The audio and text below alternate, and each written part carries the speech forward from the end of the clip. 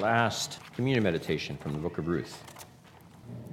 I'll read the final portion here of chapter 4. It's verses 13 through 22. So Boaz took Ruth, and she became his wife.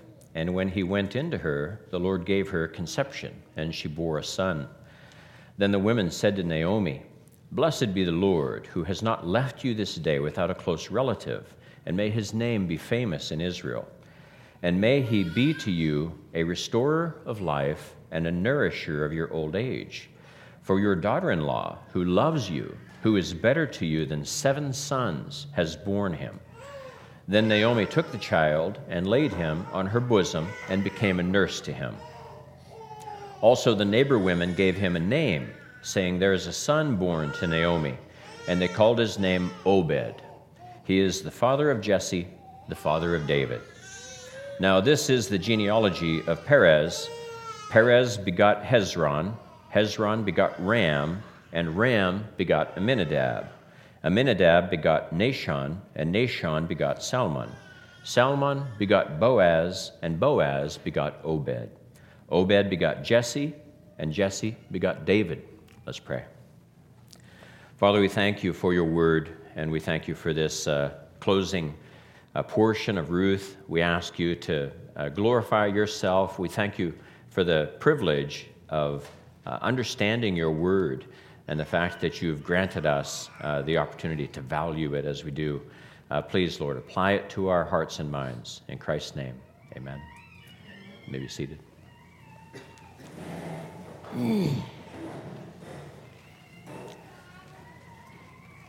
Our first verse, verse 13, we read, "So Boaz took Ruth, and she became his wife, and when he went into her, the Lord gave her conception, and she bore a son." Now, I think there is probably not a more offensive thought to the unbelievers that we live in the midst of than that it is God that controls conception. We know that there is a physiological component to conception. We are very familiar with this, those of us that are of age. And yet, we also, as believers, acknowledge the Word of God. And here, God specifically writes that He controlled conception. Now, this is not unique in Scripture. It is throughout Scripture that God controls conception.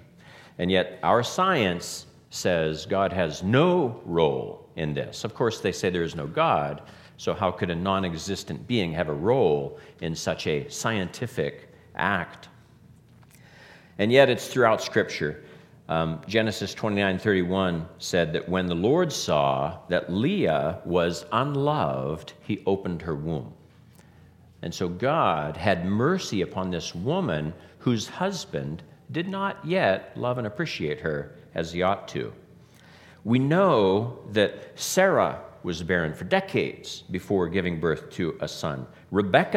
Isaac pled for Rebekah because she was barren and was not producing children. Rachel was barren and yet later then produced children. In many of these instances, it is this barrenness that drove them to God to request children from Him, and He granted them that request. It was true of Hannah, Samuel's mother. It was true of Samson's mother, and it was true of many. Elizabeth, John the Baptist's mother, she was barren as well. And so unbelievers have an excuse for their lack of faith. They're unbelievers. So they attribute this only to the physiological. But we as Christians have absolutely no excuse for presuming upon God, specifically in this area of conception. Now, there are many, many things that we most likely presume upon God in.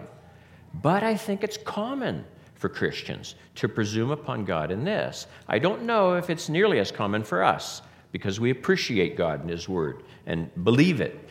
And yet many Christians adopt society's perspective in balancing faith and science. And science prevails for many Christians. And it strikes them as odd when they read such a verse as this, that God granted conception here. Or like in the time of Abram, when he goes there and he says that Sarah's my sister, and she is taken by Abimelech, this Philistine king and lord.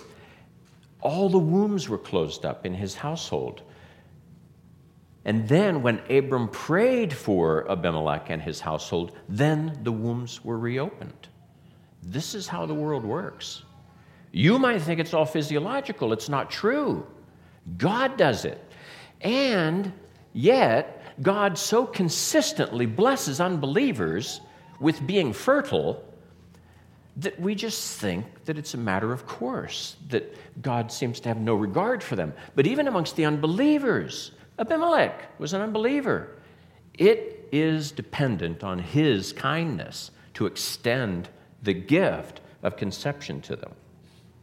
In verse 14, we read, "Then the women said to Naomi, 'Blessed be the Lord who has not left you this day without a close relative.'" That's kinsman redeemer, who has not left you without this redeemer. They're speaking to Naomi. And then later, they congratulate Naomi on having a son, as if Ruth isn't even in the equation, it seems. But yet, it's very important that we understand this, that this, and Naomi went on to nurse this son. So it's very important that we understand that Naomi is just as blessed as Ruth with this child that God has brought into being. I want to focus on this genealogy here at the end. First, who do you think wrote the book of Ruth? We know that the book of Ruth occurred, the circumstances in which are being written about occurred during the time of the judges. The book tells us that.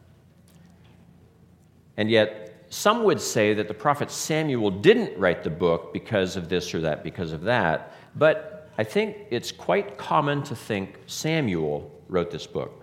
Now, Samuel, we know, was the last of the judges. And so he anointed Saul king. He anointed David king. And so it's likely that he wrote this book. Who was Perez? Perez. In verse 12, "May your house be like the house of Perez." Sounds Hispanic, doesn't it? We have Hispanic in the heritage here. Now later, we also see his name in verse 18. Now this is the genealogy of Perez. So we know that Perez was the firstborn of the Judah-Tamar combination. So Tamar was Judah's daughter-in-law, yet his two sons had both died with her as their wife, and then he promised Shelah to her, did not fulfill that promise, and then she deceived him. And so we know that Perez, though, supplanted his brother. His brother stuck out his hand, a red silk thread was tied to it, and then hand disappears, out comes another kid. And so Perez was the firstborn. He supplanted his brother right from the womb. And he's honored in this genealogy here. And yet he's a product of what we would call incest. He's a product of incest. We also know that the Moabites, the entire nation, was a product of incest, a product of Lot sleeping with his eldest daughter. It's remarkable that the Bible is so above board with admitting this. This is unsavory. This is unusual that you'd have this included in a holy book, that these people are so unholy. Now, who was Salmon? Obed's father. Salmon, Matthew 1:5 tells us, married Rahab, the harlot. So there is this harlot in the line, there is this incest in the line. It's not a very pretty genealogy. I know that some of you have researched your relatives, and everybody is very proud to point to the fact that they are related to this or that person, this famous, wonderful person. But who traces their lineages back to say, well, I was the product of this horrible man that, Vlad the Impaler or something like that? We don't want to be associated with evil people. We only want to be associated with good people. Yet God knows who we're associated with, and yet he associates with us anyway. So this is a dynasty that's being recorded here.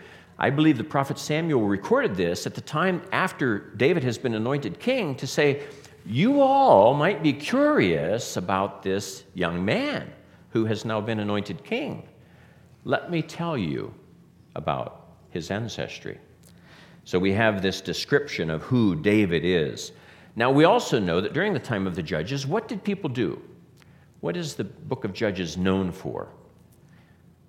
The people did what was right in their own eyes. It's just such a horrible attribution of an entire period of time. And it's forewarned in Deuteronomy. Introducing the law states that you now do what is right in your own eyes. And that persisted. Even though they had the law, it persisted. Generally, as a people, they did that. But we know Boaz didn't. We know that Ruth, this Moabitess, didn't. She's a recent convert to Judaism, and yet she's being faithful to the Lord in abiding by the law, in seeking this husband, Boaz, this kinsman redeemer.